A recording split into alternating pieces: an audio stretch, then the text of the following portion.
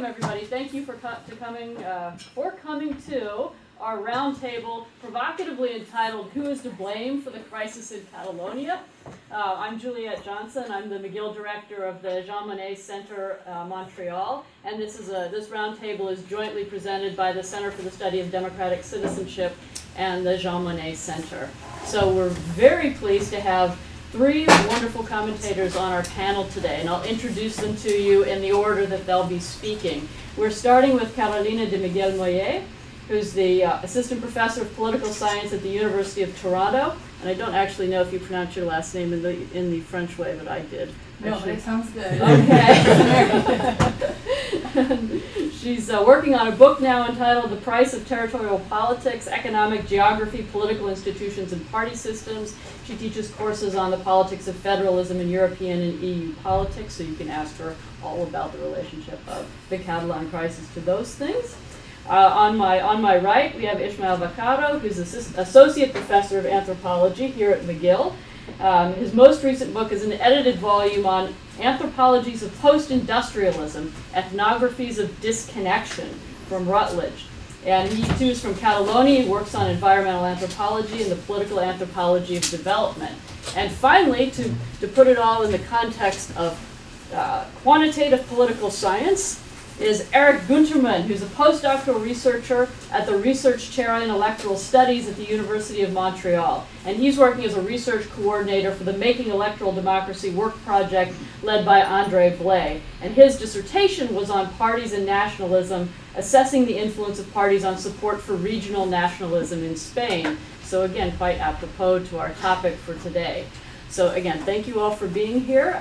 Each of the panelists is going to make some introductory remarks, and then we'll open it up for questions. So, okay, so I guess I'll start. Well, thank you for inviting me, and thank you everyone for being here.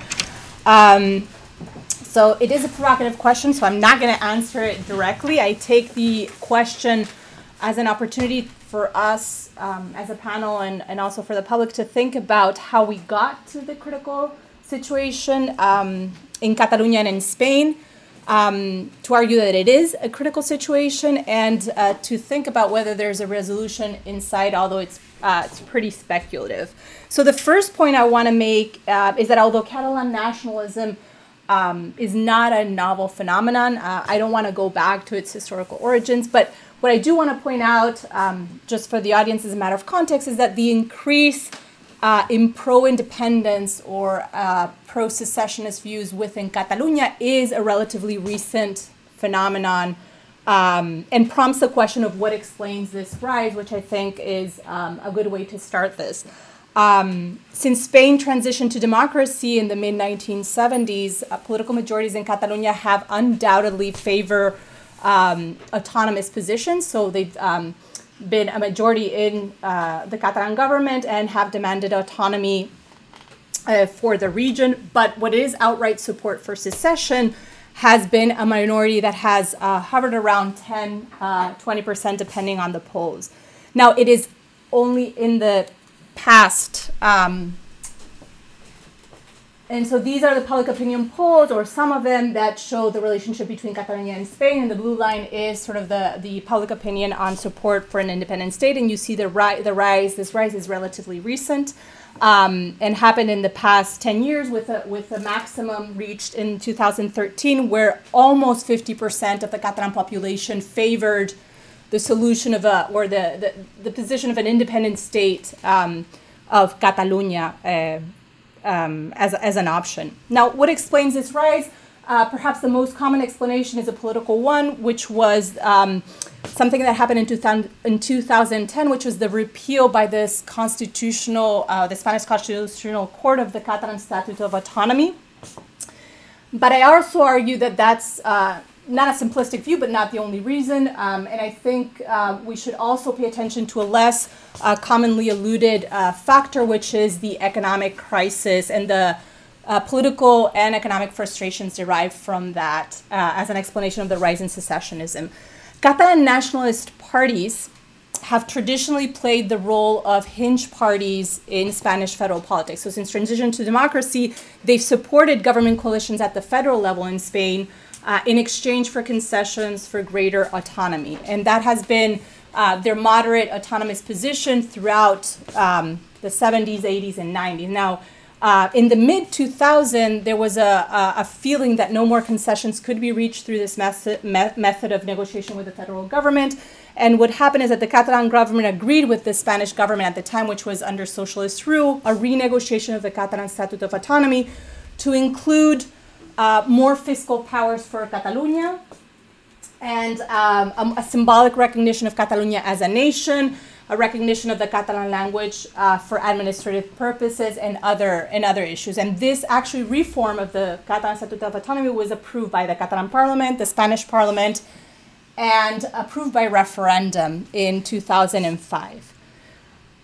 In 2010, and this is what people allude to, the Spanish Constitutional Court actually struck down, at the instigation of the PP government, so the conservative government in Madrid at the time, it struck down several articles, or what people believe the most crucial articles of that Statute of Autonomy.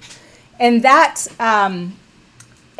decision started to feed into the perception that the current territorial architecture of Spain didn't have room for what was considered the Catalan reality at the time. And it also fed a sense of grievance among some Catalan political parties. Now, what I say is that this is often alluded as the explanation of this rise of secessions and the sense of political grievance. But to this, I think we should add the political frustration, or the economic frustration generated by a devastating economic crisis and by multiple cases of corruption. As we have seen throughout Europe, the economic crisis has produced significant political realignments in which new parties have emerged or gained an unprecedented support by mobilizing anti-elite sentiment and mobilizing nationalism and protectionism. It is not exactly the same, but within a similar context of economic hardship and in the face of unpopular austerity cuts, which were dictated by Madrid, but really by the European Union, and a de facto recentralization of powers by the Spanish government, that it became, I think, electorally beneficial for some political parties in Catalonia to point fingers at the central government. And so these economic and political frustrations really gained a lot of traction in the Catalan context, especially because there was already a sense of common economic grievance that Catalonia had been paying too much into Spanish coffers, and that it was time to regain control over finances and to prevent that bleeding of money. So it was an appropriate reception for this context of economic hardship. So I think it's the coupling of several events, these political and economic events, that explain this increase in support for pro-independence attitudes that actually forced a realignment of political forces. So as in Spain, there was the economic crisis generated a realignment of political forces, and in many other countries in Europe, countries went from bipartisanship to multi-party political systems. In Catalonia, also, we witness a realignment, and what we see is that the realignment is about an increase in the saliency of the pro-secessionist, anti-secessionist cleavage, and parties such as Esquerra Republicana and PUP gain electorally in the past 5 years tremendously. And what it also does is that the traditional moderate nationalists, which is this blue, which had traditionally dominated Catalan politics, not only decreases in support, but also it radicalizes its discourse and becomes less autonomous and more pro-secessionist. So to gain what we should also perceive from this graph is that this is like the percentage of vote for nationalist or independentist parties in Catalonia over time, is that nationalist and independence parties have not, except for some occasions, surpassed the 50% support. But what we see is a realignment in that new nationalist forces that are more pro-secessionist have gained more votes, and that the discourse has generally shifted towards more pro-secessionist stances. Now, so this is something to keep in mind. Also, the fact that support for independence also seems to have this 50% threshold. So it never goes above that, which I think is important to consider in terms of why we are in this crisis. And what we have seen, so this rise or these changes, political realignments, what they've produced in 2015 is, for the first time in Catalan regional elections, a government that was pro-independence and that decided to pursue independence through the October 1st referendum. So that was their political strategy. From then on, I think what we have seen and what really explains the current crisis is an escalation of conflict that is produced by a perverse dynamic, in my opinion, from both sides of this conflict, in which political parties and elites have found it electorally beneficial to sort of blame the other, in this case, Catalans, Madrid, but Madrid and the PP also feeding this vision of Catalans as selfish or as having unreasonable demands. And this has perpetuated in the past few weeks and the past months, which is when the crisis has increased, a series of maximalist positions and actions that have not favored a negotiated solution. So there's been quite a few missed opportunities to resolve this conflict, but because of this polarization, these maximalist positions, I think we haven't gotten there. And what it has created is a huge degree of polarization, both at the elite level and at the societal level.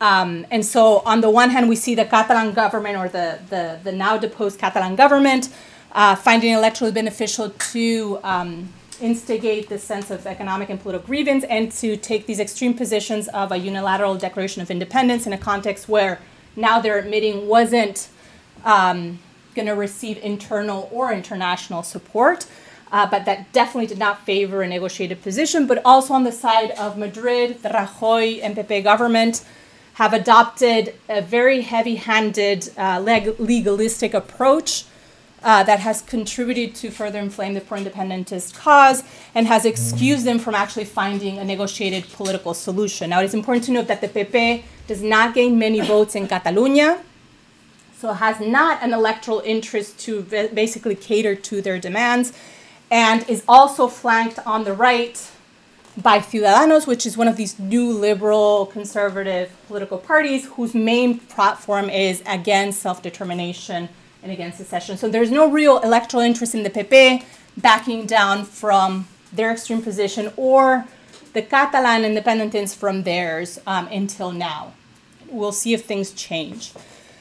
And another thing to note is because of these electoral dynamics, I think, and because of how the institutions work in Spain, what we see is that not only they've become maximalist in their positions and electorally motivated, they've become motivated by responding to their bare majorities and by ignoring sort of the minority within their own sort of electoral arena. So the PP is ignoring the minorities within Spain, in this case, the Catalan minority, and has showed very little, I think, sensibility towards them in terms of their demands, whether they're legitimate or not, or where you think they're not legitimate. There's a substantial majority of people in Catalonia that think otherwise. But the Catalan government, or the post-Catalan government, also showed very little sensibility to minorities within Catalonia that were not pro-secessionists. So I think that's here what we see is also an explanation of institutional incentives that favor majoritarian decisions and views and do not really represent minorities. And this thinking about possible solutions is changing institutional structures to represent more minoritarian views. The last factor that I think makes this a crisis, in addition to this polarization led by these electoral dynamics, is that I think what politicians, political elites here have done is that they haven't realized by not entering into a negotiation, trying to resolve this conflict politically, they've translated the conflict to other sectors of society and other powers, such as the judicial power, and that can actually be quite dangerous if what you want is a negotiated solution or a political compromise. The more actors you have, the more different preferences you have about this conflict, and the harder it is to, in the end, if you want to come down to the table, to basically cater to all of them. So this is seen, for example, I think, in the extreme positions to declare unilateral independence by the Catalan secessionists, they were pressured by a very highly mobilized Catalan civil society, or part of it, that I think, despite the fact that they thought that this had no, was in fact a dead end, which I think they are now recognizing, they still felt pressured to do it and to take it to its last consequences by this pressure that we see from other actors. On the side of the Spanish government, what we see is that the judicial branch is acting as an independent branch, but is also not a very politically productive action.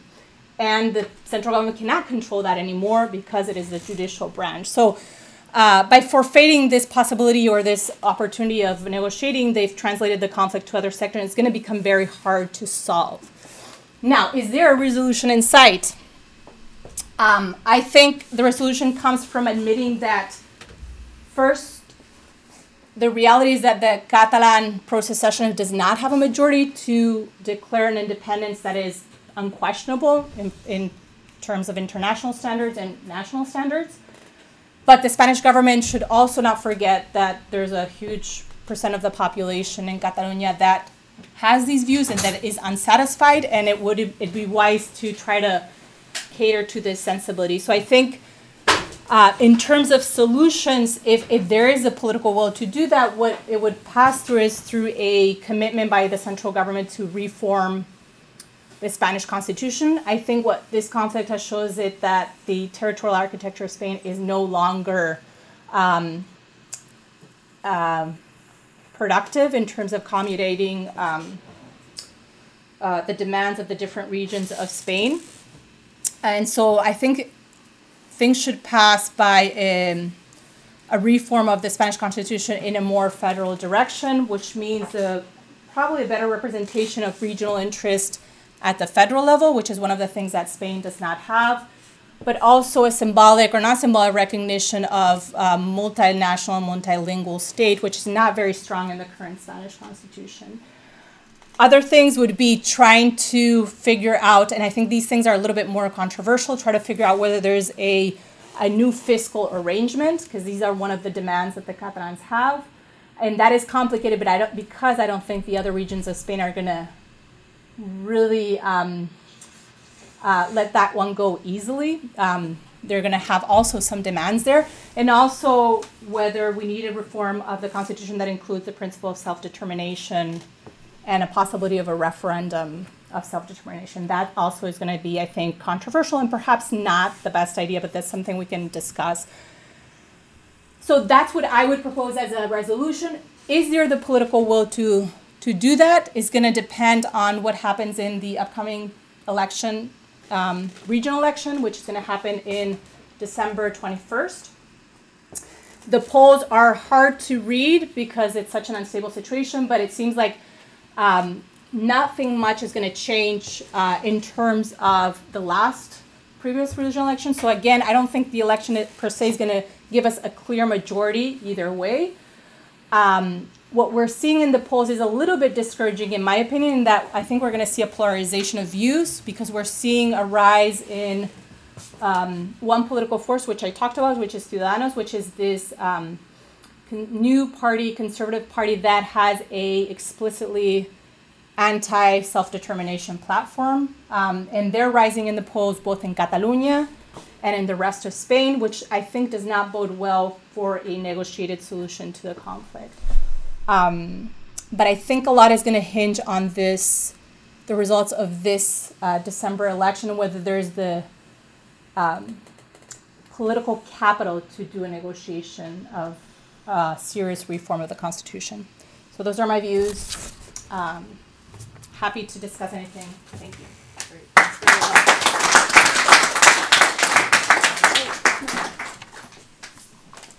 Thanks. All right, good afternoon, everyone. I'm going to talk about public opinion, so it's going to be a bit different from the other two presentations. You'll see a lot of data, a lot of graphs, a lot of numbers. Hopefully it won't be too overwhelming.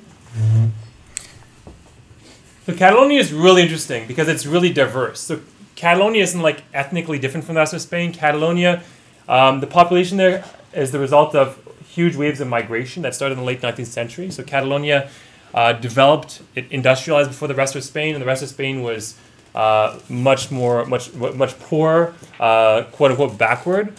So over 1 million people migrated starting in the late 19th century. The population of Catalonia right now is extremely heterogeneous. That's a really important fact. So we'll see that the population is becoming more and more divided over time as this issue has become more and more salient.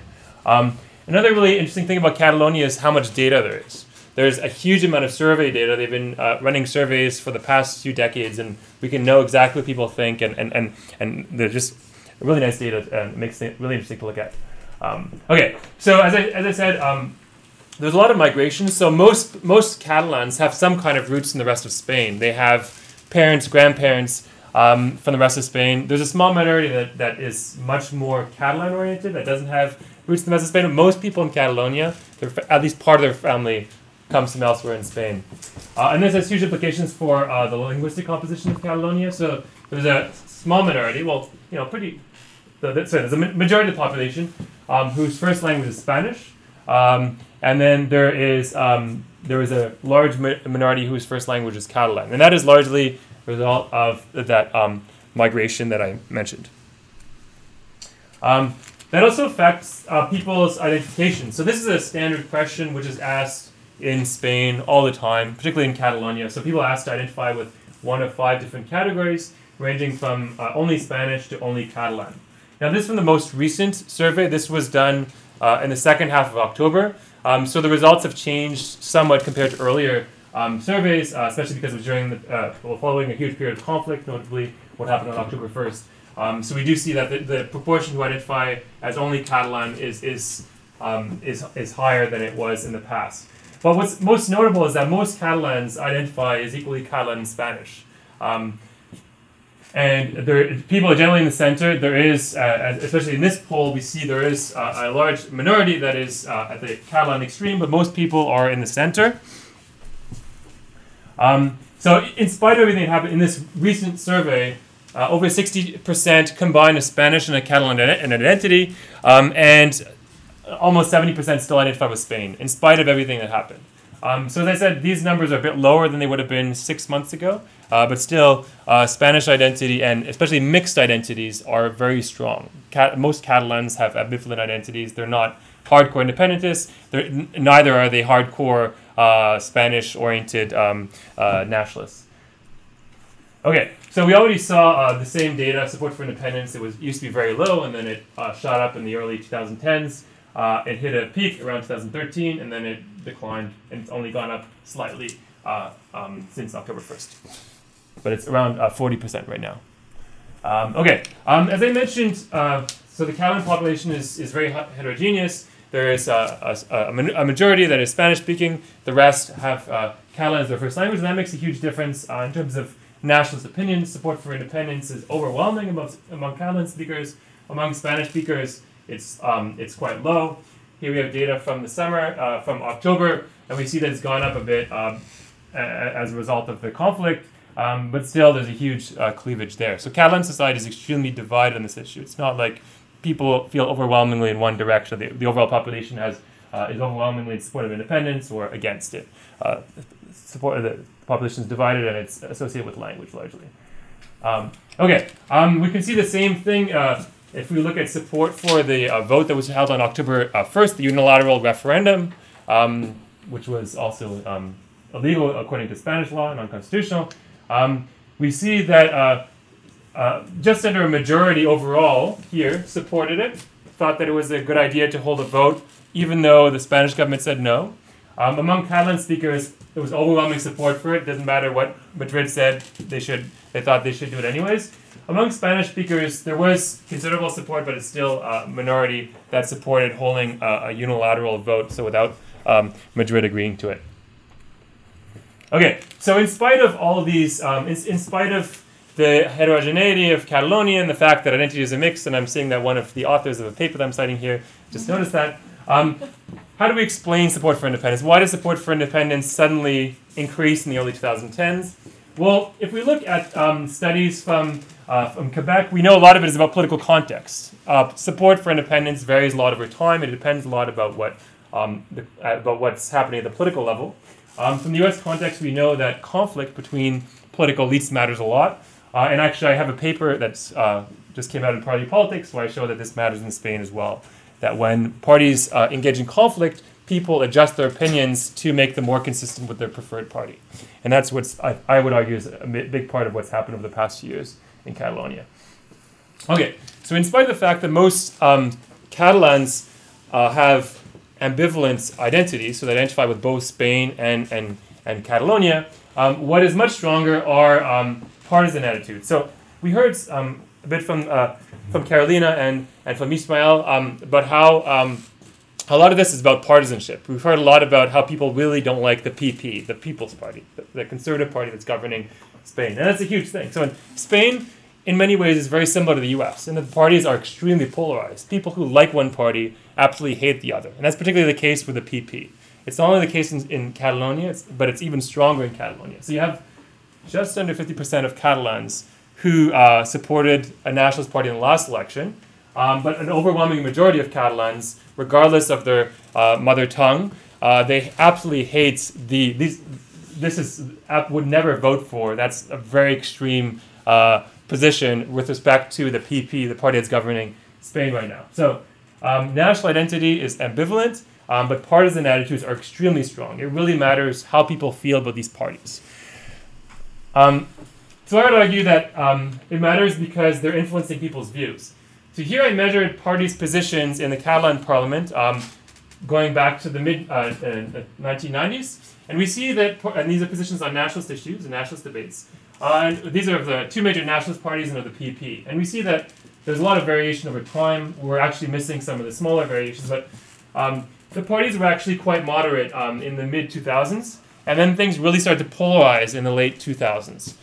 Before support for independence increased. So I would argue that this isn't only about the statute decision, it isn't only about the economic crisis, this started before that. And I think two things happened. One thing is that this party that was discussed by both of the other presenters, Ciudadanos, which started in Catalonia, Ciutadans, representing Catalans who were very unhappy about how far nationalism had gone, it arose. So there was a very extreme anti-nationalist party that entered the Catalan parliament in 2006. It pushed the PP into more extreme anti-nationalist positions. And at the same time, there were independence movements. So there were more and more associations outside of parliament that were mobilizing in support of independence. And in the late 2000s, they organized a number of informal votes on independence. So there was activism on both sides, which I would argue led to this polarization between the parties. And this, once again, was before support for independence went up. And actually, I showed using statistical models that when the nationalist parties change their positions, their people who support those parties actually change their opinions on independence. So there's actually a systematic pattern here. Okay, some people don't believe observational evidence. I've also shown using experiments. This is an experiment I ran in Barcelona. When you show people that their party has a position that they don't agree with, but that the other party that opposes it, that they don't dislike, has the opposite position, we see that people change their opinions to move them closer to their party. They don't change their evaluation of either their preferred party or of the party they dislike. So parties really do influence opinions on nationalism. Here's another experiment I ran last year as part of a Making Electoral Democracy Work survey. So this is specifically on the issue of unilateral independence. So most Catalans opposed unilateral independence, even though in the 2015 election, the nationalist parties ended up with a slim majority in the Catalan parliament. So most Catalans did not agree with unilateral independence, even though that was part of the government's program. But when you tell a treatment group that the PP is against it, support magically goes up. So clearly there's something about conflict here that is influencing people's opinions. When they see conflict between nationalist parties and this conservative party, the PP, that most people in Catalonia, a huge majority, don't like, it makes people more supportive of even a radical move. This isn't only independence, this is actually unilateral independence, which most people really don't like in Catalonia. So does this mean that the nationalist parties or the PP are going to make everyone support nationalism, or at least a huge majority? Well, no. There are huge limits to their ability to influence Catalans, and that's because the two major nationalist parties are also disliked by most Catalans. So they can't really influence public opinion if people hate them so much. But they do have their core of 30 to 40% that supports them, and then there's some others who are willing to vote for them from time to time. So none of the nationalist parties, none of the PP can make people more nationalist. In this experiment, I found that this only happens to people who already support nationalist parties. So people aren't influenced by the PP. It doesn't make them more nationalist if they don't like nationalist parties. So it really is important that people have to support nationalist parties first to be influenced by them. Okay. So what do Catalans want now? So I've been looking at a lot of the polls recently that have come out, and there have been quite a few. So this was on October 20th, a week before the Catalan Parliament declared independence. So here, people were asked, what do they want the Catalan government to do? So just under 30% said they should declare independence, which is what they did. 36.5% there should be an election, which is what the Spanish government ended up doing. And 24.8% said they should negotiate. So there's 60% saying that there should be some kind of compromise. It is 60%, right? About 60% saying there should be some kind of compromise solution, under 30% that saying that they should declare independence, which is what was actually done. So most people want some kind of compromise. People don't want these extreme positions that the Catalan government or the PP obviously wants. And if you look, the question today was, who is to blame? Here's a question in a poll that came out this weekend. What do Catalans think? So just under a majority blame the Spanish government, about a third blame the Catalan government, and a quarter blame both. Interestingly, so 75% blame the Spanish government overall, 52%, or it's 56% blame the Catalan government. So people are dissatisfied with both elites, at both the Catalan level and the Spanish level, and they want some kind of compromise solution, and that's what Catalans want. I'll leave it there, and we can discuss this some more. All right.